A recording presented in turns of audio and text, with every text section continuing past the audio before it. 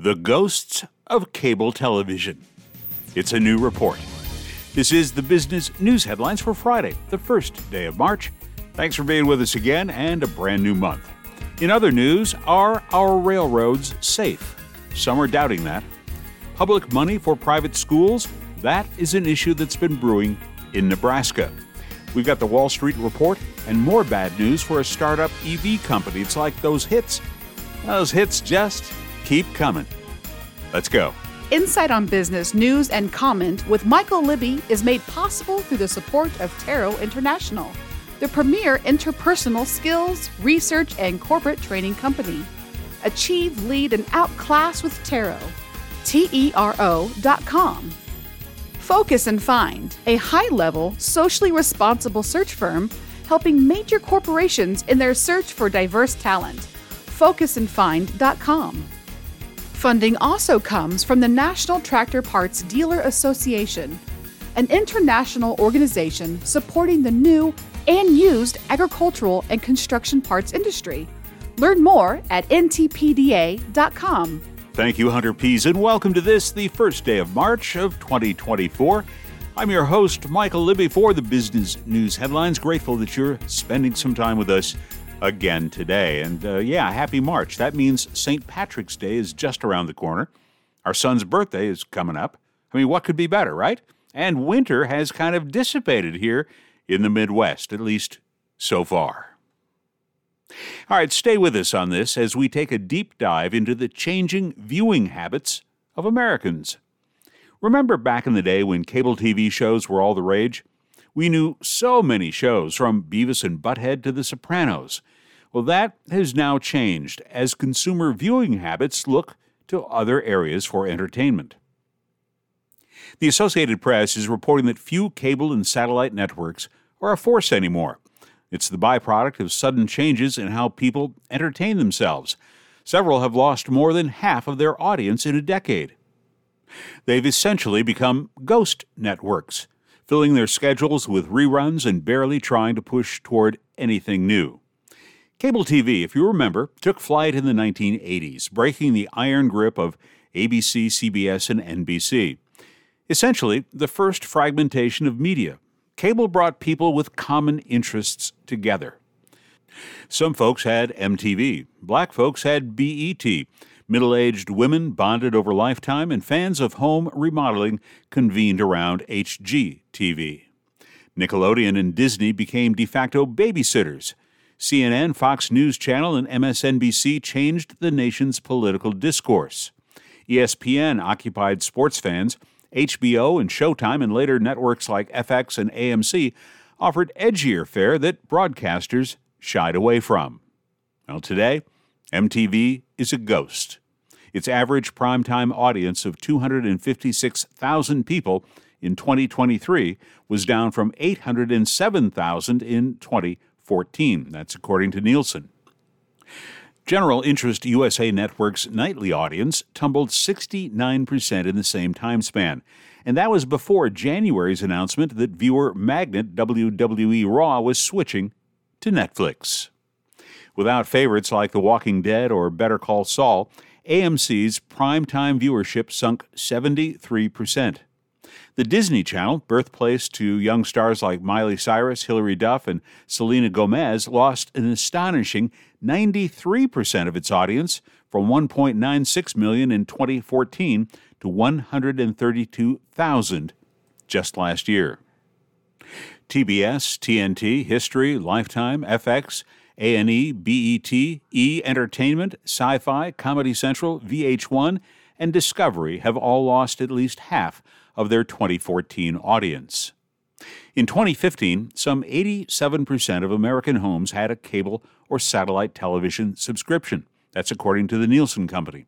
By 2023, last year, only 47% of homes subscribed. If fewer people have cable, then obviously fewer are watching.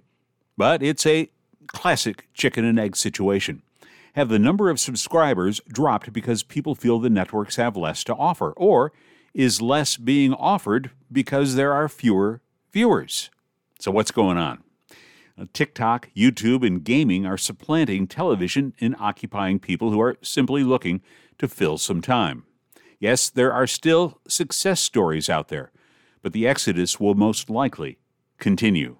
Our thanks to the Associated Press for this stunning report on viewership in the U.S.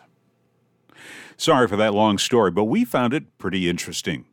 Today, Wall Street ended the day in the green, and the S&P 500 had a smashing day, ending the week above 5,100. Those numbers are coming at you in just a bit. The question is this: are our railroads safe? Over the past several months, we've seen enough railroad accidents to indicate they may not be, and now other groups are saying the same thing.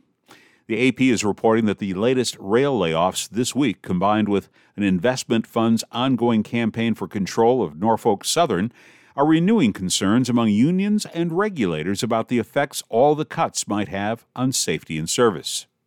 The worries about the lean operating model the major freight railroads have embraced for several years, as they cut roughly one-third of their workforce, are not new. It relies on fewer, longer trains that require fewer locomotives, workers, and rail cars.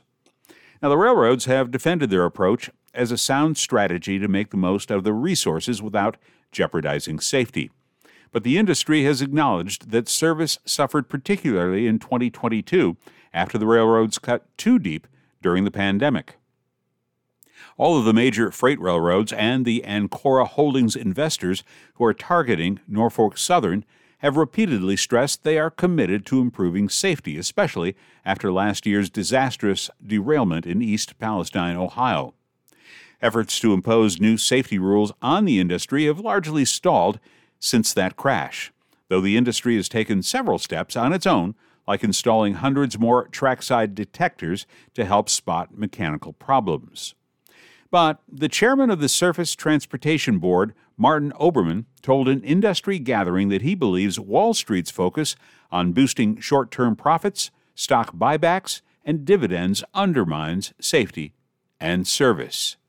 The unions representing thousands of workers, they tend to agree. Here in Iowa, the governor and the legislature signed into law a move that now puts public taxpayer dollars toward private school tuition.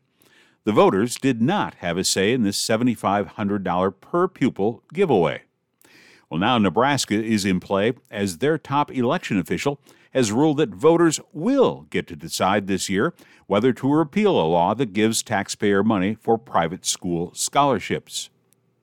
But both Nebraska's Secretary of State Bob Evnen and State Senator Luann Lynham, who authored the school choice law and sought to have the repeal effort kept off the ballot, acknowledge that the courts will ultimately decide if the repeal question makes it onto November's ballot. Evnen said in a news release that he consulted state law and previous state attorney general opinions before concluding that the referendum question is legal and will appear on the November ballot, unless otherwise ordered by a court. The conflict stems from Lynham's law passed last year, allowing millions of dollars in state tax money to be diverted to organizations that grant private school tuition scholarships. That passage set up a battle between powerful education unions and heavily funded conservative groups trying to make their mark on school policies following COVID-19 lockdowns and ongoing fights over transgender policies. 3 words: watch this space. It was a banner day on Friday as the 3 major indexes all closed in the green. U.S. stocks closed out another winning week. The S&P 500 rose 0.8% on Friday, closing at 5137, while the Dow was up 0.2% to finish the week at 39,087, and the Nasdaq put up a whopping 1.1%, or 183 points, to end at 16,274. More leaps for Dell and other companies on excitement around artificial intelligence technology helped drive the market. Dell soared more than 31% on Friday. Pressure on the 10-year Treasury yield pushed that down to 4.182%, and West Texas Intermediate crude gained over $1.55 to $79.81 a barrel. And finally, there is this, and this is about the bad news that keeps coming for EV makers. In a Securities and Exchange filing, Fisker, the electric vehicle startup, said it's running out of cash and there is substantial doubt it will survive the year.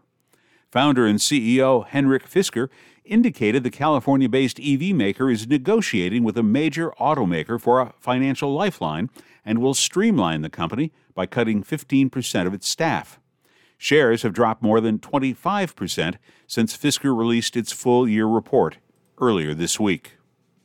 Well, that's a wrap, and a reminder that we're back for Insight on Business, the News Hour Week in Review this Sunday at noon Central, and only on News Talk 1540 KXEL. For all of us who put this together each day, Chap Ramsey is our production guru, Aaron Libby, sales and marketing. The voice of the Business News Hour is Hunter Pease, and the music you're listening to right now is created by our friend James Goodlett of Jam Good Productions. For all those folks, my name's Michael Libby, wishing you a pleasant weekend. Be safe, be well, be careful. Most of all, be good to your fellow man. Good day.